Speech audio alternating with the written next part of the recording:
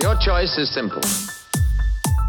Join us and live in peace, or pursue your present course and face obliteration.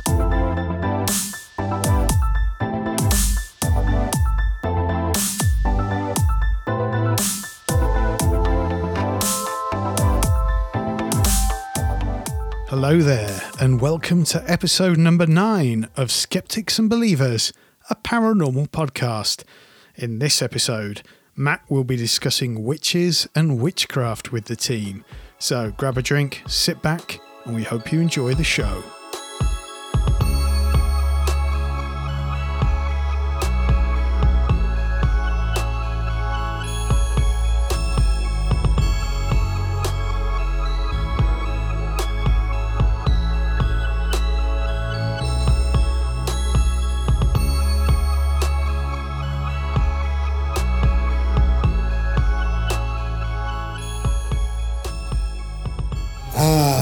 It's the broomsticks and the black cats. But what exactly is a witch? So I thought it'd be quite interesting to find out what everyone thought a witch was, or what to them is a witch. So Matt? Well, the common view of a witch is it's an old woman in a pointed hat who rides a broom and keeps cats. That's not necessarily what I think a witch is, but that's what, you know, that's the perception of a witch, isn't it? I personally think that they are people who either do believe or claim to have an interest in old religions. It's people who either do believe or claim to have a belief in or a worship of old gods, so pagans, essentially.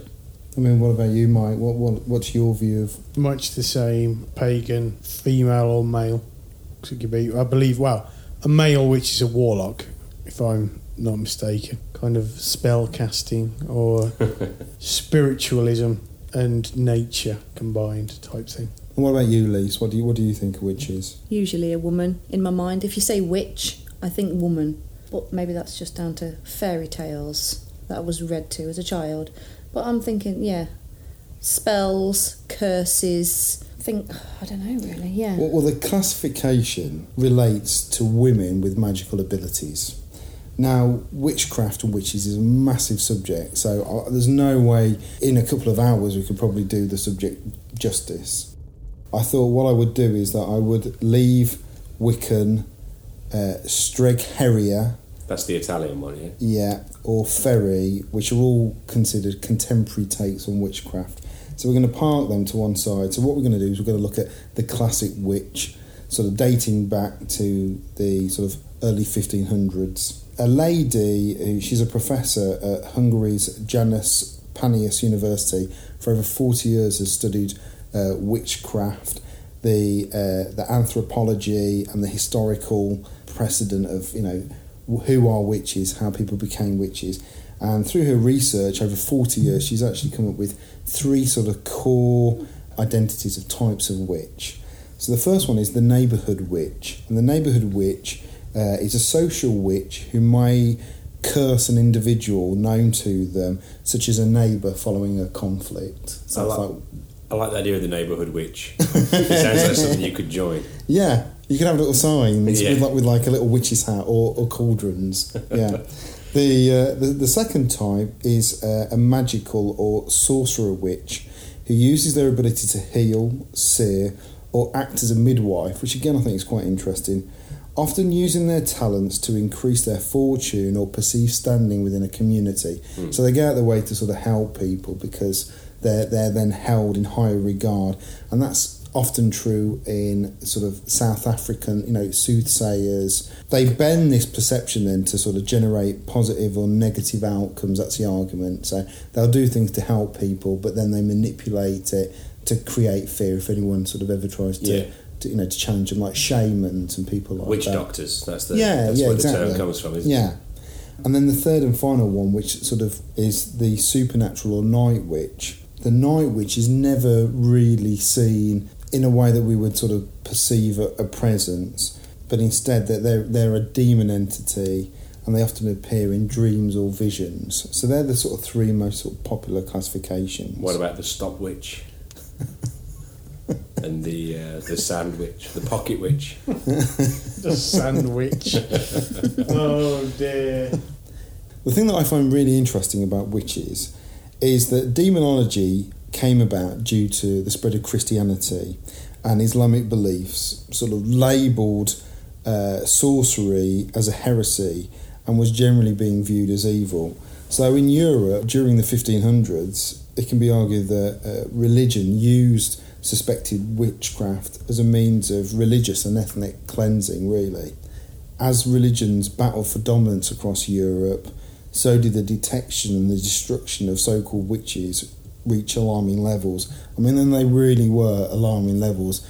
In some weeks, there'd be in excess of 15,000 people tried and executed for witchcraft. Yeah. 15,000? Yeah, a which week? Yeah.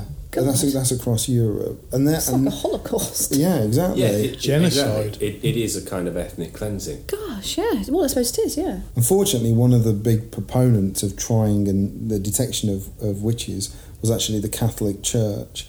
And they had a document which was known as the Malleus Lysificarum, which was an infamous book which was basically a sort of a dummy's guide of how to detect witches, which was a pretty horrendous tone, which became very popular with Catholics, Christians, Protestants as a way of hunting down and detecting witches. It's widely believed that witches have a number of sort of key skills and abilities, but they can be sort of broken down into sort of two main things. One is the ability to spell cast. The second is that they have the ability to conjure the dead. These being the two most sort of commonly widespread special capabilities of most witches. In the UK, we actually had quite a big witch hunting task force, if you like. Yeah. One of the most famous cases in the UK is that of the Pendle witches, which is in 1612. And here was a case of 16 women and 4 men who were accused of various witchcraft activities up in sunny Lancashire. Of the 11 who went to trial, 9 women and 2 men, 10 were found guilty and were executed by hanging. One of them was found not guilty. I thought it was quite interesting to talk about the names of some of the women. You'll see why in a second. 6 of the Pendle witches came from one of 2 families, each at the time headed by a female in her 80s. So this is the start of the stereotypical look of what a witch would be, a haggard old woman without teeth. Some of the drawings that have actually been made of the court cases, if you were to hold that up to the Hollywood view of what a witch is, specifically the Wizard of Oz, they're almost identical. So we're talking about a coven here. Yeah, I suppose you could say kind of like a coven, because you see, back then, being a witch was actually quite profitable, but I'll come on to that in a second. So yeah, both families had women in their 80s. One was Elizabeth Southerns, who became known as Demdike, that was her nickname. Her daughter, Elizabeth Device, and her grandchildren, James and Alison Device. Anne Whittle, who was known by the nickname of Chattox, and her daughter, Anne Redfern, interestingly. Ooh, my surname's Redfern. So there we go. Actually, do you know what? The surname Redfern does come from that area of the country there. The others accused were Jane Bulcock and her son John Bulcock, Alice Nutter, Catherine Hewitt, Alice Gray, and Janet Preston. The outbreaks of witchcraft in and around Pendle was actually partly due to the fact that Pendle was a bit sort of up and coming, but it was known for sort of drunken sexual debauchery in and around the area, and people who pretended to be witches actually made really good money around there. Where was this? This was a case called Pendle, which I'm sure now is not as sexually exciting, Matt. So just in case I go back in time. Right, okay. You never know. Can we fit this into the Skeptics tour? Pendle's witch tour is supposed to be really, really good. And they actually got a massive European government grant. So they actually have a witch tour, which is on all the signposts. So you've got little flying witches on broomsticks. Nice. Check it out, Pendle. So the outbreaks of witchcraft in and around Pendle were seen to sort of demonstrate the extent of which people could make a really good living by purporting to be a witch. Many of the allegations actually resulted from accusations from members of the Demdike and Chattox families being made against each other. And in fact, one of the testimonies was by Demdike's 9-year-old daughter, who actually said, yes, I've watched her do incantations doing spells, and I actually think that she is a witch. Well, here are some sort of tried and tested ways that we can detect if someone's a witch, obviously before we set them on fire. So the first one, and you'll love this, Matt, is called witch's teat. Now, I'm sure we've all had that. we've all heard of the expression "as cold as a witch's teat," but that actually comes from the test that witchfinders actually used to use. So what they would do is they would find somebody who was being accused of being a witch, and they would strip them and try to find a wart or some sort of growth on the body, which apparently in the 1600s was quite common. People, poor hygiene, you're covered in warts. What they would do is they would get a single needle and they would stab the mole, for example. They would normally do this with the accused blindfolded, and they would look for two things. If the mole didn't bleed or they didn't acknowledge some sort of pain, they were considered a witch. Oh, good grief. Bonfire, they're gone. The second one is the Lord's Prayer. The accused were made to recite the Lord's Prayer, which was commonly known and commonly taught. If there was any sort of mistake or if somebody stuttered, that was considered to be a sign of them being a witch. Now, in some extreme cases, as noted in Nottingham, for example, women who were accused of being a witch, when they were asked to start reciting the Lord's Prayer, would become possessed and start violently spitting and foaming at the mouth. If they did, they were on the bonfire. The third is known as the touch, which is a bit of an unusual, and it's quite a convoluted way of finding out whether or not someone's a witch. And Matt, stop, it's not what you're thinking. Mike and me are looking at each other because we're both thinking of the song. You got the touch! You got the power! Well, this has got nothing to do with Transformers and a lot to do with witches. So what they would do is they would gather witches into a courtroom, and they would make the witches stare at lots of individuals. Again, what I think from doing the research was people with epilepsy or through malnutrition and illness would collapse. If somebody would collapse whilst the witches were staring at them, what they would do then is they would make the witch touch that person. If the person came round or stopped convulsing, this was a sign that the venom which had emitted from the witch's eyes had then returned back into the body of the witch. Oh, good Lord. Now, you know what's going to happen? Bonfire, yeah. That seems like it's the kind of thing that you could quite easily stage as well. Oh, yeah, I think it's a case of, I think you are pretty much damned if you're accused. Exactly. I haven't quite hit my witch burning quota for this month, so here's 5 copper pieces. Take a dive for me, will you? We've got a really convoluted process, which actually will probably result in you being found to be a witch. When she looks at you, fall down. When she touches you, get up. Easy money. Right, the next one is one of the most common ones, which is dunking. This is really quite interesting. What they would do is this would be done in 2 ways. They would either be bound and dunked, which involved, I mean, this is pretty horrendous. They would bind the neck of the accused with rope, with a man standing either side. They would then put her into the water and throw rocks at her. If she floated, she was fine. If she went under the water, she was a witch. After being hit by rocks. And also strangulated by what was in effect like a tug of war on your neck. Oh, but this is the interesting thing, that what some of the Witchfinder General started to notice was that when people were being dunked successively, they would more often than not admit to more or less anything. Waterboarding. And exactly, yeah, this is one of the things that we now still use today, that we do this thing called controlled drowning, because apparently over successive sessions, it's a really good technique for breaking someone's will. So more than often they would surrender their guilt because they just wanted the terrible pain and barbarity of it all to come to an end. And then what would happen? You know what's going to happen. Fire at that barbecue. Damp bonfire. Yeah, so get your marshmallows out. The 5th and final one, which I thought was quite interesting, is a technique known as pressing. Now, this is where you lay someone flat on their back and basically exert a huge amount of force on top of them.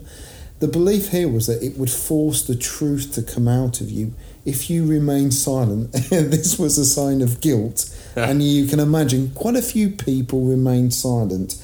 And a very, very sort of well-known case was that of a gentleman called Giles Corey, who was an 80-year-old man accused of being a warlock. There was also some sort of infidelity between him and one of the Witchfinder General's family members. So obviously his card is marked. They lay him on his back and put several boulders and rocks on top of him. Oh, good Lord. His silence was seen to be damning, and when they removed the rocks to burn the body, he had already succumbed to the pressures on his body. So given the size of this subject, I think it's fair to say that there's a lot more to witchcraft, and it'll probably be something that I revisit again in the future. To me, it just is quite obviously a reason for ethnic cleansing. And anybody who... The Lord's Prayer one is a great example. If you can't recite the Lord's Prayer, it's probably because you're not a Christian. Ergo, bonfire. Yeah. And we'd rather be without you. Thanks very much. Or, who knows, maybe they were all wizards and had magic powers, and that's why we don't see them anymore, because they were all put on the bonfire. But you got to think, if they were people with magic powers, they'd have been a bit harder to catch. When you look at, for example, the examples of them being considered a midwife or help in society, I think actually what witches probably were, more than likely anything else, well, they were probably very, very early pharmacists. One of the things that's interesting about it is that it's been going on for an awful long time. There's old Jewish stories, old Hebrew stories about apostates and people who would have sorcerous powers, from way back when, from thousands of years ago. And the whole idea of it kind of carried through. But I think probably because it came from that religious background, you don't fit the religion, therefore you are an apostate, you are a witch.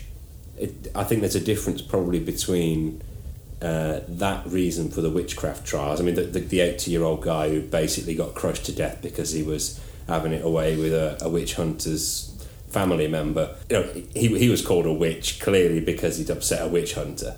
It was. I think a lot of the people who died in the witch hunter trials had nothing to do with witchcraft, had no interest in witchcraft whatsoever. Some of them probably would have quite liked to have fallen in line with the Christian church, but had speech impediments, so couldn't recite the Lord's Prayer or whatever it might have been. It was the past. They were probably just left-handed. As I said, there's loads and loads of different elements to witches and witchcraft, which is why I probably think it warrants us, certainly coming back and looking at it in more detail. I think modern witchcraft would be a good subject for another day. Yeah, definitely. I really think so. Especially with that kind of background.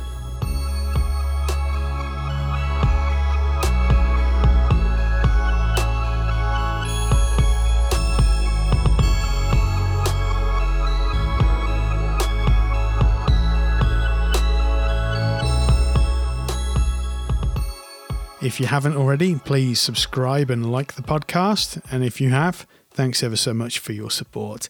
Next week, we'll be discussing poltergeists. So until then, please do take care of yourselves.